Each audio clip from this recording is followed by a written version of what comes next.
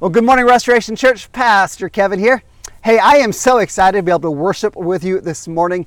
What an opportunity for us to continue to engage with one another online and be able to study Scripture together and be able to grow in our relationship with the Lord. So I'm excited for this. One of the things I want to continue to encourage you to do during these online services is to engage with one another in the comments. Whether you are watching this live or after the fact, it is so good for us to continue to try and, number one, grow within our relationship with the Lord, but also grow with one another. So make sure you're engaging in those comments. In fact, to help you do that today, I was thinking, here we are towards the second half of September, and this is when the Central Washington State Fair would normally be taking place. Of course, because of COVID, the fair was canceled. But why don't you do this? Why don't you share in the comments today what favorite food that you would have at the fair? What is that thing that you would always go for? Deep fried, something that's going to clog an artery. Go ahead and interact with one another about what your favorite fair food normally is. As you're doing that, I'm excited just to jump in. I was thinking this week, have you ever fought with somebody over something just incredibly stupid and insignificant, just something that doesn't really matter? My wife and I, we have found that we cannot play the game of Scrabble together because undoubtedly it will end in a fight. My wife says we can't play because we're both competitive. I say we cannot play because I have a more advanced vocabulary than she does. Basically, I believe I'm a trendsetter in words. So even before words are accepted, I am the one that initiating the use of those words. Whatever it is, I think we're both pretty competitive. So Scrabble for us, it doesn't end well. I know it's silly, but why do we fight over things like this? Why do we fight? It's because we are human. Anytime you take two human beings and put them into a relationship, what you're doing is you're doubling the sin. You're doubling the brokenness. You're doubling the trouble. In fact, after one of our Scrabble fights, my wife, she gets down on her hands and knees and crawls to me. She's crawling to me. And she says to me, "Hey, Kevin, get out from under the bed and fight like a man." I'm just kidding. That didn't happen. I think it's really funny, though.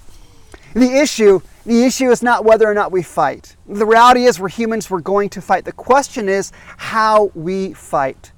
See, healthy people, they fight fair. And unhealthy people, they fight dirty, which means they fight below the belt. They've got jabs and uppercuts and accusations. Healthy relationships will fight for resolution. Unhealthy relationships fight to win. In fact, John Gottman is probably the number one researcher on marriages and spent the last 16 years studying couples as they fought, watching them and learning from them. And he can do this at this point in his career. He can watch a couple fight for 5 minutes. 5 minutes is all it takes, and he can accurately predict within 91% accuracy whether or not that marriage will survive or whether they'll end in divorce. All based on how they fight. Because it's not if we fight, it is how we fight. This morning, if you have a Bible, I invite you to open to the book of James, chapter 1. We started a series last week, kind of in response to COVID, and how COVID has perhaps put some more stress in our relationships. In this season of quarantine and pandemic, everybody is kind of managing some more stress in their lives. People are spending more time at home. They might be working from home. They've got kids at home. They're spending more time together as a family. And that's good, but this can also put some testing and some stretching and pressure on even the strongest of relationships. So we started this series last week called Relationships 101, trying to provide some practical skills to focus on strengthening our relationships, to strengthen the tension that we might feel in this season of COVID. Last week, we learned that the number one thing for a healthy relationship is that we seek God first, that we put Him as the first relationship in our lives. Today, the text that Kevin read for us is James chapter 1, verses 19 and 20. And I'll be honest, this is two verses that were inspired by God through the Holy Spirit, through the half-brother of Jesus, James. And these two verses literally could bring healing and transform our relationships if we would learn not how to fight dirty, but how to fight fair. And so this text is going to give us 3 ways for us to learn how to fight fair. This is going to be a practical message, and I hope it's encouraging to you. Number 1, James says this. James says, let every person be quick to listen. So the first step in us fighting fair is that we are quick to listen. I mean, again, let's just be honest. If we're in an argument, what are we quick to do? We're quick to speak. We're quick to argue back. We're quick to make a point, to defend ourselves. In fact, this may be one of the biggest problems in our fights and in our arguments and our disagreements because nobody's listening. Nobody's trying to understand. We are so quick to counter and to defend and to push back. Where most of us in these arguments, we are trying to react instead of listening for how to respond. In fact, think about this. Why do you think God gave us 2 ears and 1 mouth? I think it's probably because we're supposed to listen twice as much as we actually speak. In fact, here's what the book of Proverbs says when we are not quick to listen. Proverbs 18:2 says, a fool takes no pleasure in understanding, only in expressing his opinion. See, a fool doesn't care what somebody else is saying. They're just caring about saying what they're thinking. They want to be heard. They want to make a point. They want to win. And Scripture says when we do that, we are playing the part of a fool. And again, if we're just going to be honest, how many times in our fights and in our arguments are we playing the part of a fool because we are not quick to listen? And even the problem is, sometimes even when we listen, are we really listening in the first place? Because people, oftentimes, we don't hear what somebody else says. We hear what they think they said, right? People don't hear what you say. They hear what they think you said. In fact, this happened just a couple weeks ago. My wife said something to me, and I heard, at least I thought I heard, she said something very specific. And I stewed on this for a couple of days, just bitter about it. And finally, we had an opportunity to talk about it, and I said, I heard you say this. And she said, I never said that. You heard what you thought you said, but I did not say that. This is why we need to be quick to actually listen. In fact, I want to teach you a little activity that I teach premarital couples when we're going through premarital counseling. It's called active listening. And this applies to marriage relationships, but it also applies to other relationships. And so I'm going to use an example of a conversation between a teenager and a parent, right? So this process of active listening, it's very simple. One person, they're going to express a feeling. And the other person is not going to react or respond. They're just going to listen, and they're going to repeat back what they heard in their own words, right? So for example, there's a conversation happening between a teenager and a parent, and the teenager, instead of going off, instead of saying, well, you always do this, that's not fighting fair. What they're going to do is they're going to say, listen, I'd like you to listen for me for just a moment. They're going to address the issue in the relationship and not the person. And they're going to address how it makes them feel. So for example, the teenager would say this, listen, Mom, when you raise your voice at me, it makes me feel small, afraid, wanting to shut down. And as a parent, normally, again, we want to react, we want to push back, we want to defend, but active listening says, no, we don't do that. Active listening is once somebody expresses that concern to you, you repeat what you heard in your own words. And so you will respond and say, what I hear you say is this. What I hear you say is this, that my yelling makes you afraid and makes you want to shut down the conversation instead of engaging and processing through it with me. See, by doing that, you are not reacting. You are showing the other person, listen, I want to listen and hear you. That other person, they feel heard. And by doing this, it allows you in this disagreement to focus on the issue without it getting personal. And then the next step, once the first person expresses the feeling, then you repeat back in your own words, the next step is empathy. The next step is you respond and you say, listen, I understand why you would feel that way. Listen, you don't have to agree with them for feeling that way, but you can validate their feelings. I understand why you would feel that way. And at that point, you can begin to figure out how to deal with the issue at hand. Listen, this is a simple activity, this active listening, but it has a profound impact on our relationships. It allows us to deal with the issue at hand without things getting personal, without us beginning to fight unfairly and fight dirty. And so, number one, if we're going to fight fair, we've got to stop and we've got to listen. We've got to practice this idea of active listening, where we repeat what we hear, and then we value what the other person is saying, and we choose to respond instead of react. But James continues.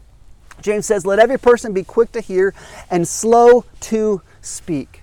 See, if we're going to fight fair, number two for us is we've got to guard our words carefully. Remember when we were in elementary school and we heard that saying, sticks and stones may break my bones, but words will never hurt me?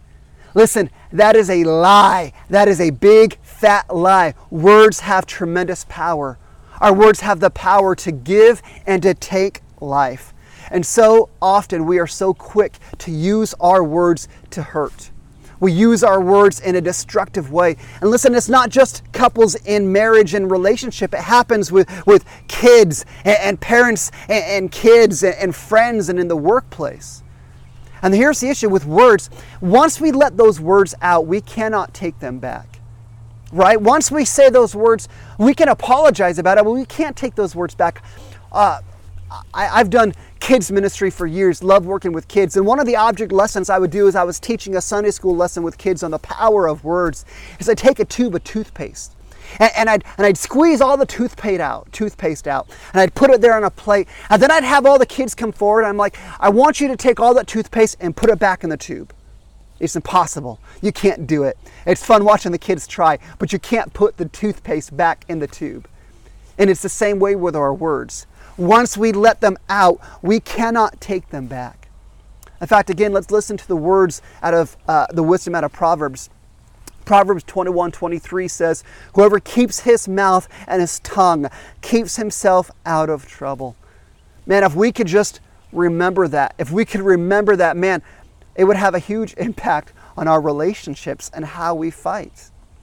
So as you're thinking about, well, how do I guard my words carefully? Listen, there's three questions I want you to consider with your words. Three questions that are helpful, at least for me. Now, the first question is this: should it be said? Because honest, there are some things that just should not be said. In fact, I remember one time years ago where my wife and I found out she was pregnant with our fifth child. And someone else heard about this and said, hey, Kevin, you do know what causes that, right? And I'm like, yeah, I can't keep her off of me. Listen, some things are better left unsaid. But really, there are other things that are important for us not to say that just are not helpful. Anytime we say, I told you so, listen, that's a saying that's better left unsaid. How about this? How about when you say, well, I don't want to be rude, but, and then you say whatever you're going to say. Listen, when you say I don't want to be rude, you are being rude. You are preparing yourself to be rude. It is better left not being said. And so the question is, should it be said? And if the answer is no, you're better off not saying it because you can't take those words back. Number two question you should ask yourself is, should it be said now? Now, absolutely, there are some things that should be said, but oftentimes not in the middle of a fight. See, what's common for us is when we're in the middle of a fight and a disagreement, we bring up a whole list of other issues that need to be addressed. And that's good, but that does not mean they need to be addressed in the middle of a fight. When you're arguing, focus on the issue at hand and work towards resolution on that issue and not try to bring in all these other issues. This is where we need to learn to work on a relationship in times that are good and not just in the middle of a fight. And last question you should ask yourself in terms of guarding your words is, what I'm about to say, is it loving, is it helpful, and is it gracious? I mean, let's just be honest. There are two ways to deal with issues. When you've got a problem with someone, there's two ways to do it. There's one way that's accusatory, that's bitter, that's frustrated. And there's another way that is gracious and loving and uplifting to the other person. We've probably both been on the receiving end of both of those ways. Listen, is it loving and helpful and gracious? Here's a couple of verses to guide and help us guide how we speak. Ephesians 4 says, do not let any unwholesome talk come out of your mouths, but only what is helpful for the building up of others to their needs. Colossians chapter 6 says, let your words always be gracious. So, we're going to fight fair. Number one, we're going to be quick to listen. Number two, we're going to be slow to speak. And what else does James tell us? He says this, be slow to anger. So number three, if we're going to fight fair, is we've got to be cautious with our anger. I want to be clear, anger in itself is not wrong. Ephesians 4 says, be angry, yet do not sin. We know that Jesus had a righteous anger. But why is James telling us to be slow to anger? The problem is anger quickly takes over. Anger quickly takes over and we kind of lose focus, and oftentimes we just get a little bit crazy when we're angry, right? This is where we get personal with the other person. We begin to attack. We focus not on the issue at hand, but we focus on the person and draw our attention on them. Again, even if you follow this progression that James is saying, he says, hey, listen, be quick to listen, slow to speak, slow to anger. But if you go in that reverse order, if we get angry, everything's reversed. When we get angry, now we're not listening. We are slow to listen. We are quick to speak. And usually these words are damaging words. They're hurtful words. They're not words that are loving and gracious and going to help and build up the other person.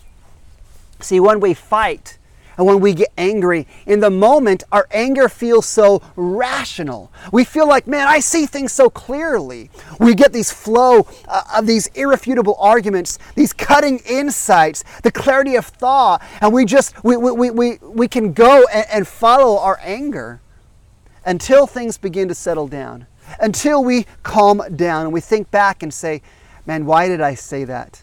Why did I do that? That wasn't the right way for me to handle that. In fact, there's a great example of this, of how our anger causes us to respond in irrational ways from the book of Esther. In the book of Esther, you've got King Xerxes, who's the king of the Medes and the Persians. And he throws this huge party, and he asks his wife out to come out and make him a sandwich. This is a kid-friendly sermon here. So he asks his wife to do this, and his wife refuses. And here's what Esther chapter 1, verse 12 says. The king was furious, and his anger burned within him. Listen, can we just agree that when your anger is burning, it's not the right time for you to make any major decisions? But that's not what King Xerxes does. He ends up removing his wife as the queen, divorces her, essentially sends her off. Fast forward to chapter 2, verse 1. Sometime later, it says, after the wrath of the king had subsided, he remembered Vashti and what she had done and his decree against her. All of a sudden, he began to regret what he had done. Again, in his anger, he was irrational. He was blind. He reacted instead of figuring out the right way to respond. And this is what anger does. This is why James, as he says, be slow to anger in verse 19, he follows that up with verse 20 that says, the anger of man does not produce the righteousness of God. Because rarely ever, when we're in an argument and when we're fighting and we get angry, rarely ever do we accomplish anything that is productive, anything that is helpful in our relationships. And because anger is such a slippery slope, listen, here's what I'm suggesting you do. Here's what I'm saying to do. When you start to get angry, when you start feeling the temperature rising, when you feel yourself getting hot and bothered, listen, learn how to take a time out. Just remove yourself from the conversation. Remove yourself for a little bit. Take a time out. Go for a walk. Count to 10. Do that breathing in and out. Do that breathing in and out thing. Go sing a song. Go say a prayer. Go say 15 prayers if that's what it takes. Do whatever you can. Take a time out. Remove yourself from the situation so you can calm down. And when you can calm down, when you can get back to being quick to listen and slow to speak, that is when you re-engage in that conversation and continue working on the issue at hand. Listen, that's number one rule if you're going to deal with our anger, is we've got to learn to take time out. Here's a couple other rules that I borrowed from my brother-in-law Keith, who's a pastor in Boise. Here's a couple other rules to help us in our anger. So number one is learn to take a time out. Number two, never raise your voice. Nothing good comes out of us raising our voice, ever. Nothing good comes out of it. Number three, never call names. When we start name calling people, that is destructive. The only name calling you can do is your kind of your pet names, like Honey Boo Boo or whatever it happens to be. Number four, never get historical. Again, 1 Corinthians 13 says love keeps no record of wrong. So don't go back to say, well, 3 years ago you did this to me and I'm still holding it against you. No, never get historical. Number five, never quote the Bible or your pastor. That is using scripture in a negative way. Again, this is where should it be said now. Number six, never get physical. There's no excuse ever for crossing that line. Never get physical. So our rules, number one, take a time out. Number two, never raise your voice. Number three, never call names. Number four, never get historical. Number five, never quote the Bible or your pastor. Number six, never get physical. And number seven, never say never or always. Because when you start saying those things, rarely are they true. When you say, well, you always do this, you never do that, rarely is that true. So never say never or always. Listen, as we think about this idea of fighting fair, we have to learn to be quick to listen, slow to speak, and slow to anger. And this is why it's so important if we learn to fight fair.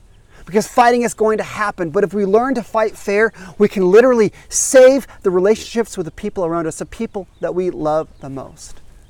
And here's the problem, because when we are not fighting fair, when we begin to fight dirty and unhealthy ways, what we end up doing is we make our enemy the wrong person.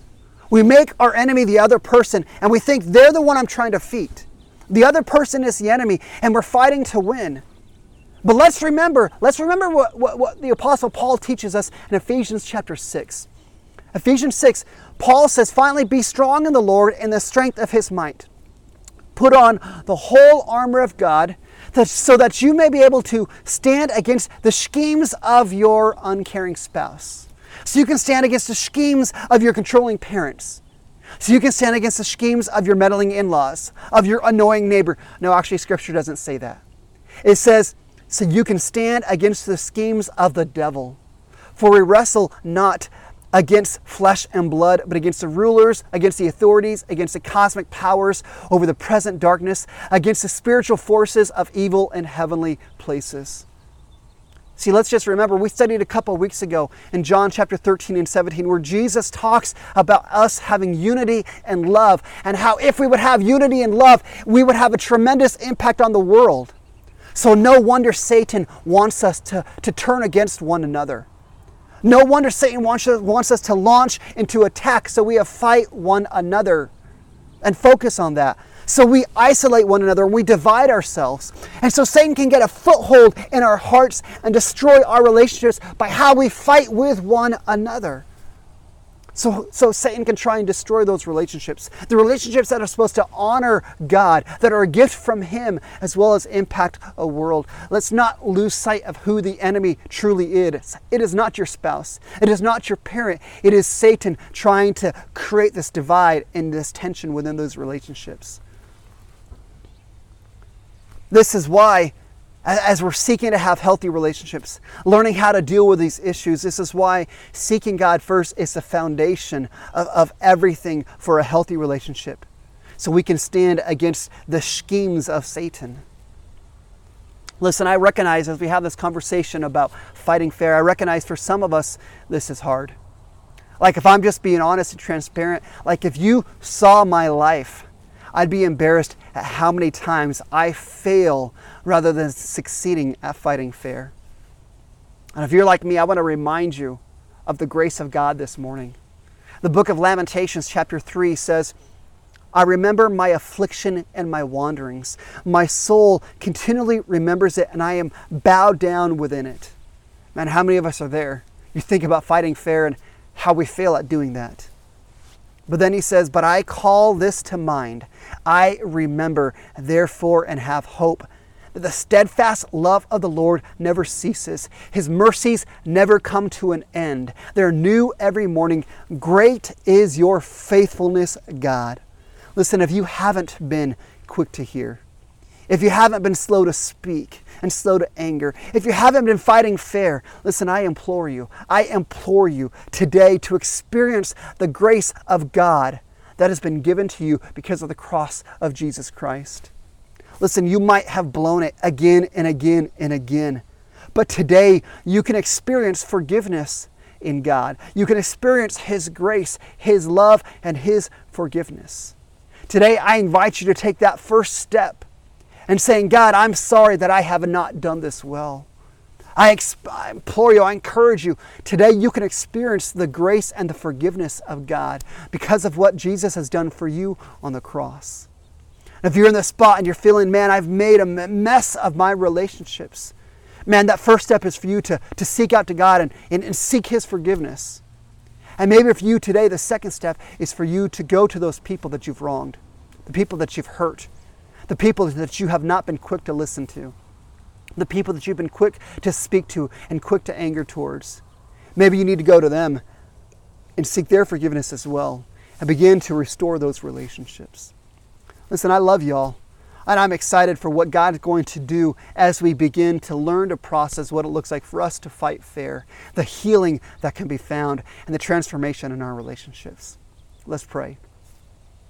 God, I want to pray that you help us to understand what this idea is on how we can fight fair. God, I pray that we wouldn't have this idea that if we just follow you, then we'd have no problems in our relationships. God, we're sinful people. And anytime you put sinful people in a relationship, there's going to be conflict. But God, I pray that you help us to deal with our conflict in a godly way. That we would be obedient to your word. That we would allow your word to direct and impact how we relate with one another when we're in that conflict and when we begin to fight. God, I pray for us that we would learn how to actively listen to one another. We wouldn't be so quick to react when somebody says something, but we would choose to listen. That we choose to validate. And that we wouldn't just immediately push back and fight back, but God, give us the ability to learn how to actively listen. God, give us the ability to learn how to guard our words. God, our words are so destructive and so often. So God, I pray that you help us to protect our words, to guard our words, that we would use our words to speak words of love and grace towards one another. Words that would uplift the other person. God, I pray that you help us to be slow to anger. God, that when the anger rises, God, anger in itself is not wrong. It tells us that something is not right. But God, I pray that we would not respond in anger, God. Instead, rather, that we would learn to take a time out so we can be in control of ourselves and not just going off crazy. God, I pray that you would give us the ability in our marriages, in our relationships with our children and parents, in our relationship with our friends and our extended families and in our workplace and all those different places, that you give us the ability to fight fair, that we would honor the other person and do what's best for them and best for us. God, I pray that today would be a day that maybe for some of us that we've struggled through this, that we would take this serious. And just today, even right now, just pray and say, God, I'm struggling in this regard. I don't fight fair. I fight dirty. God, I fight in ways that are wrong. God, I've got an anger problem. I pray today that we would cry out to you and acknowledge where we are, acknowledge our sin, acknowledge our fault, and that God, just as Lamentations said, that we would experience your grace and your forgiveness and your mercy, because your mercy is unending. Your mercies are new every day. So Lord, I pray that you would bring healing to our relationships today. I pray that you bring healing in the places that are broken. And Lord, I pray that you would begin to restore some relationships that are crumbling. God, that you would get the praise and that you'd get the honor because you are worthy. Jesus, we love you and praise you, and we ask this in your holy and precious and perfect name.